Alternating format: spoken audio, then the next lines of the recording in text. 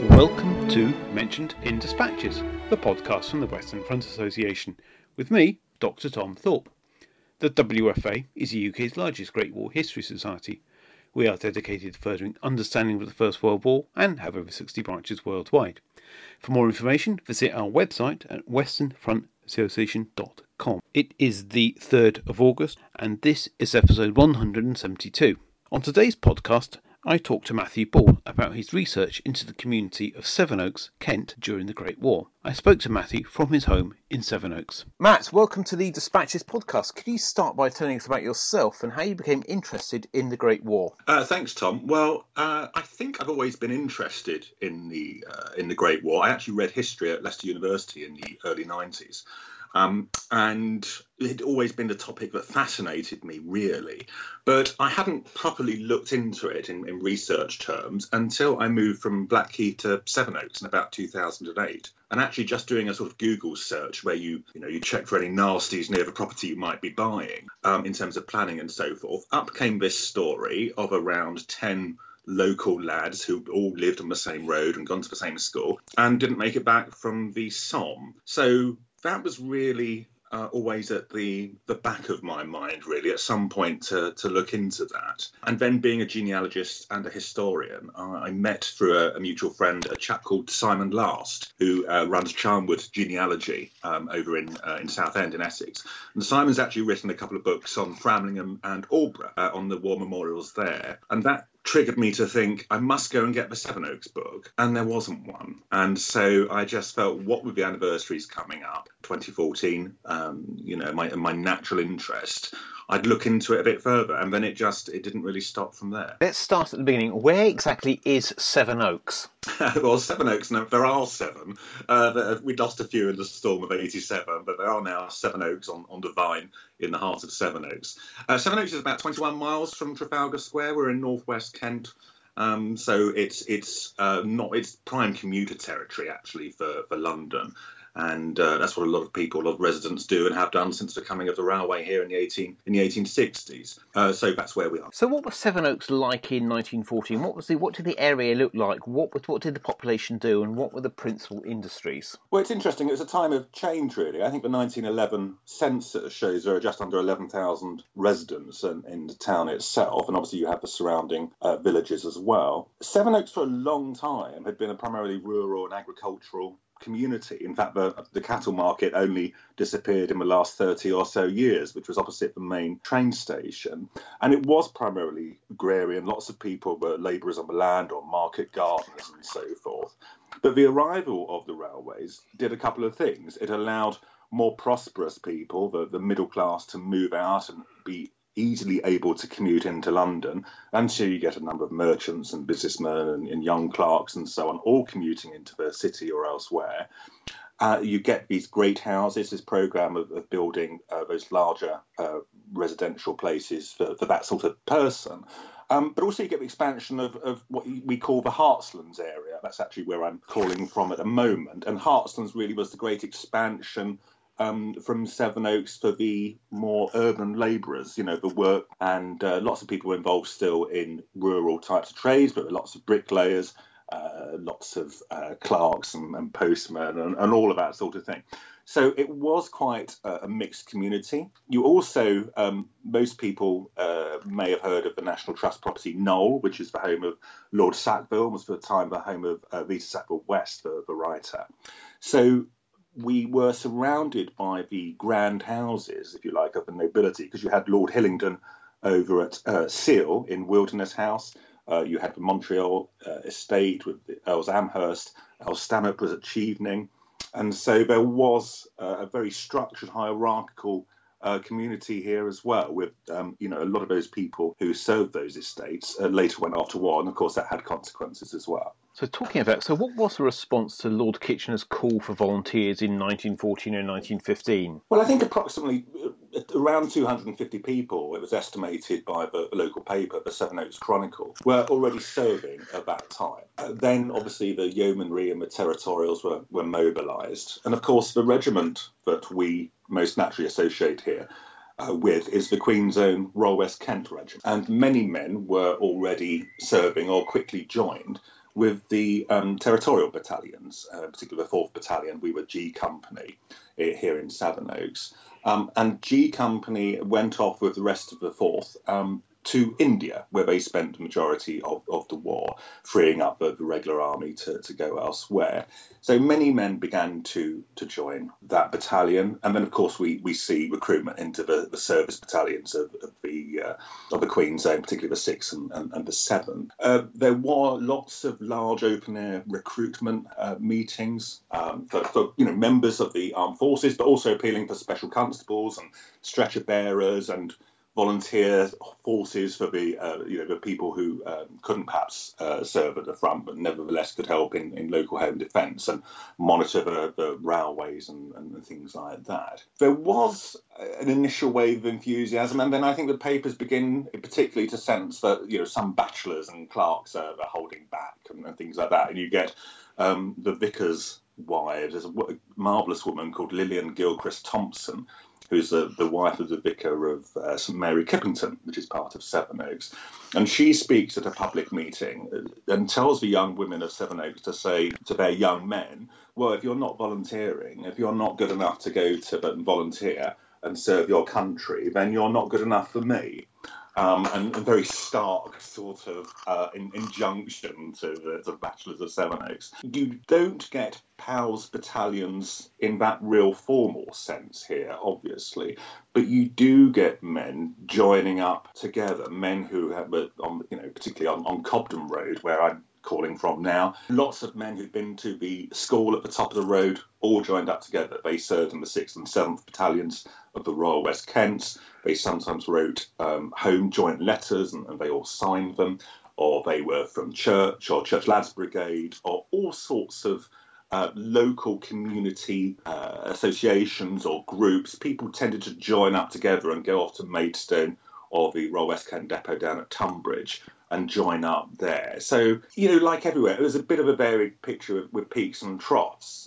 One thing they did try and use locally was letters of men who were already serving and saying what, either they were in training and saying, this food is great, you can't believe what we get for breakfast, lunch and tea, and I'm actually quite enjoying the life now. Or you get men who are at the front quite early on writing home and appealing for fresh recruits and being quite realistic about the realities of war.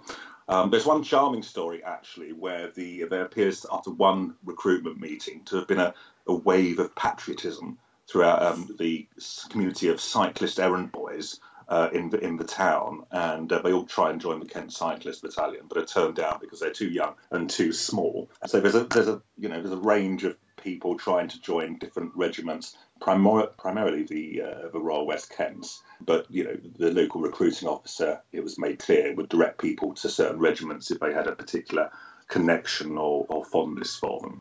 So obviously with voluntary recruitment ending in March 1916 and the introduction of conscription, how did that shape local recruitment? Well, I think obviously you get the tribunal system set up, which is fascinating for us to look at here in Kent. Obviously, a lot of the records of the tribunals themselves don't exist, but the local papers, the Kent Messenger and the Sevenoaks Chronicle, were terrific in recording both the detail of the local tribunals as well as the county tribunals where appeals were heard, and so you can get some fascinating glimpses into people and why they were seeking deferment or exemption and similar. And also, many of these men got initial. If they did get a deferment or something like that, they actually joined the armed forces later on to do their bit. But it's fascinating to get an insight into those who were looking to seek exemption on grounds of conscientious objection. And we have several men, but one in particular, George Tester, who joined the non-combatant corps, and he was serving with them. And then he was asked at one point to help unload some munitions. And at that point, he refuses and says, I'm not prepared to do that, to help in that aspect of the war effort. And so he's prosecuted, and he ends up, I think, in Wormwood Scrubs and in Dartmoor prison later on. And what's great is George recorded he wrote about this. He wrote contemporary diaries, and he wrote after the war about his experience and what that was like. And then the interesting thing about this was that his daughter, much later in life, when she was in her 80s, I think, was part of a reminiscence project down in Somerset where she moved to.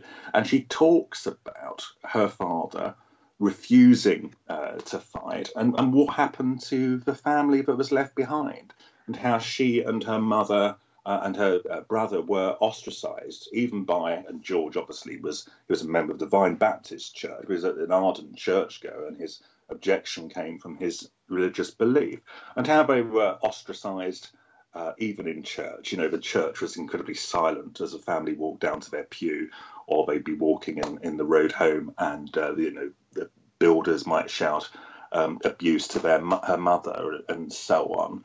And I think you have to remember that actually, the Tester family lived just around the corner from Cobden Road in Hartsland's area, and this is a place where so many people, by 1916, are losing loved ones.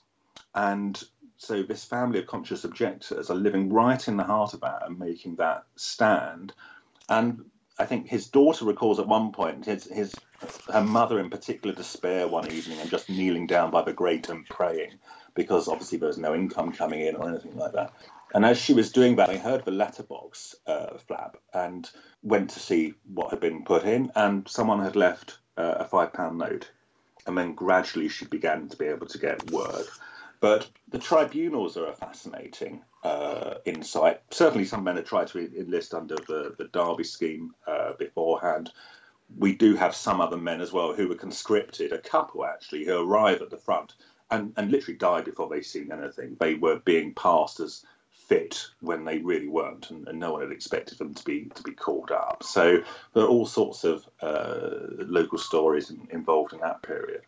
Talking of local stories, were there any stories that you came across about men who from the Sevenoaks area who served at the front? Yes, I mean, it's far too many to mention, but certainly there's one chap called Cedric Foskett Gordon.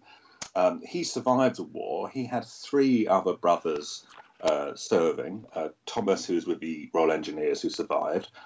Donald, who dies, I think, on the 3rd of July at the Somme. And Bernard Gordon, who was 18 and died in a flying accident whilst he was with the RFC in the north of England. But Cedric survives and is just the most extraordinary character. He's obviously we have a website and Twitter for our World War I project. And Cedric is the person that I get the most correspondence about, because he lived to about 89 and died in the late 1970s. He was serving, he was a captain of the North Staffs Regiment on the outbreak of war, and he goes to France, and he generally has a good war. He had a letter which was published in the Times anonymously, and which detailed his exploits leading to the award of his MC. But later, about 1915, I think, he loses his leg, he loses the left leg. And I think a lot of people, that would have been the end of their war. They could go home having won the MC and, sort of retired into the home front with honour. But actually, Cedric gets a wooden leg and becomes an observer and gunner with the Royal Flying Corps. And later, after the war, he actually becomes a pilot himself. He goes and fights against the Russians in 1919. He later goes to China, and there are all sorts of terrific stories about, Cedric, a bullet going and smashing his wooden leg whilst he was up on one flight, and he comes back down and has to wait until the camp carpenter makes him a new leg. And just his attitude, and he didn't have children, he didn't marry, but he encouraged so many people later by his involvement in the scouting movement and so on. But he's an inspirational figure that a lot of people of a certain age in Sevenoaks still remember. And then there are all sorts of men like Jack Winty. I think Jack's story is interesting because he illustrates a more general point, in that he was the son of a draper in Sevenoaks, the sort of son of a newly emerging middle class, perhaps, or lower middle class. And he joins up as a private with the Royal West Kent Regiment, the 7th Battalion, I think. And he's at Trones Wood on the Somme when some other Sevenoaks men are killed. And he actually applies for his commission as commissioned into the East Surreys. Jack Winty generally has a good war. He wins the MC. And I think he's a good example of one of those people who becomes a sort of temporary general. And he returned back home after the war. His brother was a mechanic, I think, with the RFC. And they both returned to the family business. Both died in the late 1930s. They were only in their 40s. And I think, obviously we talk about names of war memorials and things like that, but some of these men are also the hidden casualties, and that they didn't achieve their full potential. Their lives were cut short by what they've been involved with. And I think Jack not only is a good example about that sort of rising through the ranks and the army promoting on merit, which helps us, ultimately contributed to us being able to win the war. But he's a fascinating man in his own right. So what happened on the home front in Sevenoaks during the Great War? It's interesting because this fairly quiet market town all of a sudden changes pretty quickly because, as well as the regular sort of privations, Sevenoaks was a large area and lots of men were from other regiments in the north of England in particular, were camped here before leaving for the front. Sevenoaks is pretty much a staging post on the way to the coast. And so you had thousands of men camped in nearby Knoll Park or all sorts of other open spaces and in local houses as well, obviously. So we had lots of Lancashire regiments and Liverpool regiments and things like that. And the local paper at one point writes a guide to the men of the North and how you speak to them and what they mean. And they don't mean any offence if they don't raise their cap as we would do and all of that sort of thing. It's a time of real change and churn in the local community. And of course we receive Belgian refugees as well. And the local VAD hospitals, and there were about 10 in Sevenoaks and the surrounding area, they began to receive not only the early British wounded, but also those from Belgium. And that's interesting, an interesting aspect of the war that we've been exploring. Several of these Belgians, I think obviously many of them were found work or relief and charity campaigning went on. But a number of these men married local women, and that's one of the things that we're exploring at the moment and trying to look at their stories in a bit more depth. There was one chap, Emile de Costa, who comes from St Nicholas in Flanders, and he is an early arrival at one of the local VAD hospitals, and he meets at some point a woman called Rosina Kaplan, and Rosina and she's a singer, she's an entertainer, she appears in local events and things like that. And obviously she was perhaps doing something in the hospital that led her to meet Emile, and they marry. And the sad thing is that Emile goes to Germany as part, I think, of the Army of Occupation, and dies there by drowning. And the Chronicle, local paper, records his widow's story. She does something extraordinary. After he dies, she goes to Germany and she goes to the various towns and she tries to find people who are at the funeral and where her husband's body is, and she's recorded as saying, I'm going to take his body back to his hometown, or we're going to bring it back here to Sevenoaks. And actually she gets his body back to St Nicholas in Belgium. And what's been very nice is we've been able to work with local researchers there, so we now have photos of him, of his grave, of their wedding, and all sorts. And he's remembered in our parish church of St Nicholas, actually. He's remembered on their family grave. And she lived on until about 1948, but she was always posting a memorial to him in the paper on the anniversary of his death, and is just one story of how people's lives were absolutely changed on the home front through different populations, different people coming in as a result of the conflict. So what sort of casualties did the Great War claim from local residents, both male and female, in the Sevenoaks areas? We have on the war memorial around, I think it's 226 men. And Most are attributed to a regiment. There are about 6 who aren't, and we know most of those, but there are a couple who remain elusive, and we're still trying to track down. But 226 on the Sevenoaks War Memorial at the Vine, which is quite a striking war memorial, was unveiled in October 1920. And then you obviously have lower numbers in the surrounding villages and the rest of the district. We don't have any female casualties. There are obviously terrific stories of women who nursed and women who worked in munitions factories or ran YMCA canteens and so on. Gladys Chapman was one woman who went up to work at the munitions factories in Abbey Wood, and basically a spark started a fire in around crates of bullets, and she receives the British Empire Medal for her role in putting that out. So no women actually died as a result of the conflict, but they were honoured and recognised either for running VAD hospitals or munitions work or something like that. And then of those names, I mean, they tell a lot of very sad stories for many, well, for every family, but some in particular. I mean, the Copper family lose one brother every year from 1915 onwards, and a brother-in-law and 2 first cousins. And the impact on the women who were left behind to bring up their children. They also had other brothers who did serve and came back. And there was one, Stephen Copper, who served again with the Royal West Kent Regiment and lost an arm. And I very sort of sympathetically asked his son, who's still around in his 80s, "Or what did your dad do? How did he cope?" And he said, well, he just drove a motorbike as a delivery man for the local butchers. So they were, it's an interesting story of what that family went and how the men and women who were left survived. But yeah, so many casualties. First day of the Somme, obviously, and all of the sort of significant battles men are represented on that war memorial. And we hope our website and books tell their story, appropriately. And so, what was the legacy of the Great War in Sevenoaks, and how does the community remember the service and sacrifice of its population? I think the immediate legacy was one, as I touched on there, with the Copper family, really. All those brothers who died, they left widows, they left young children. There was one young chap actually an older chap who worked at Knoll House as a wicket porter and taking in luggage and that sort of thing, really, when the great and good arrived. And he lived there with his wife and 2 children. He died in India of natural causes, but the Sackville family still employ his wife doing his job until the 1930s.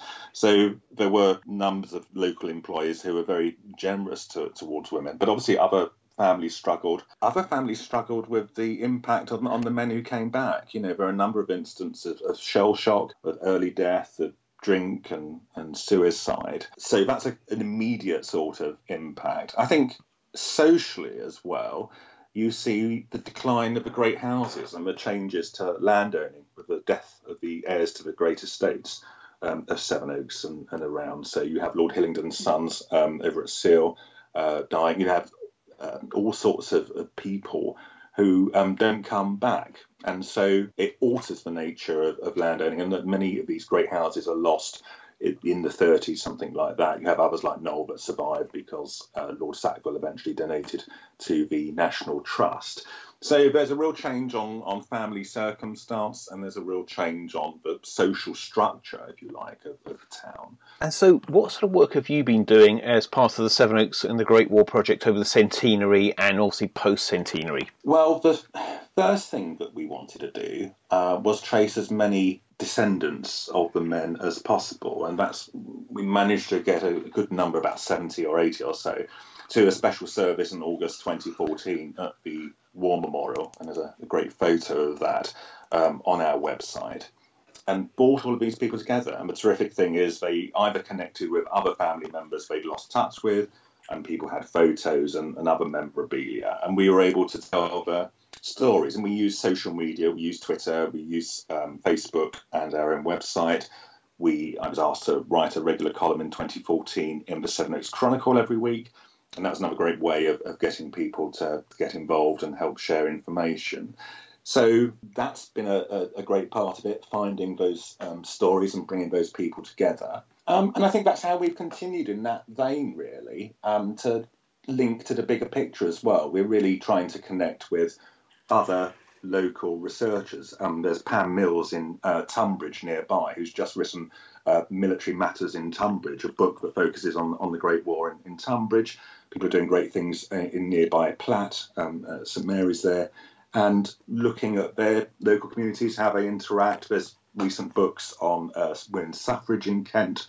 A lot of those people were also women who are involved in nursing or in other aspects of the war. So there's lots of crossover, and we've been trying to create a real legacy that anyone can access online and then through our books and other media, just to share these stories, really. I mean, I started this off because I wanted the Sevenoaks book, and the Sevenoaks book wasn't there, and so I've ended up writing it. But the most important thing for us always is to tell these stories and make sure they're not lost, and make sure we tell the story of the women and the home front as much as we do as the men who served.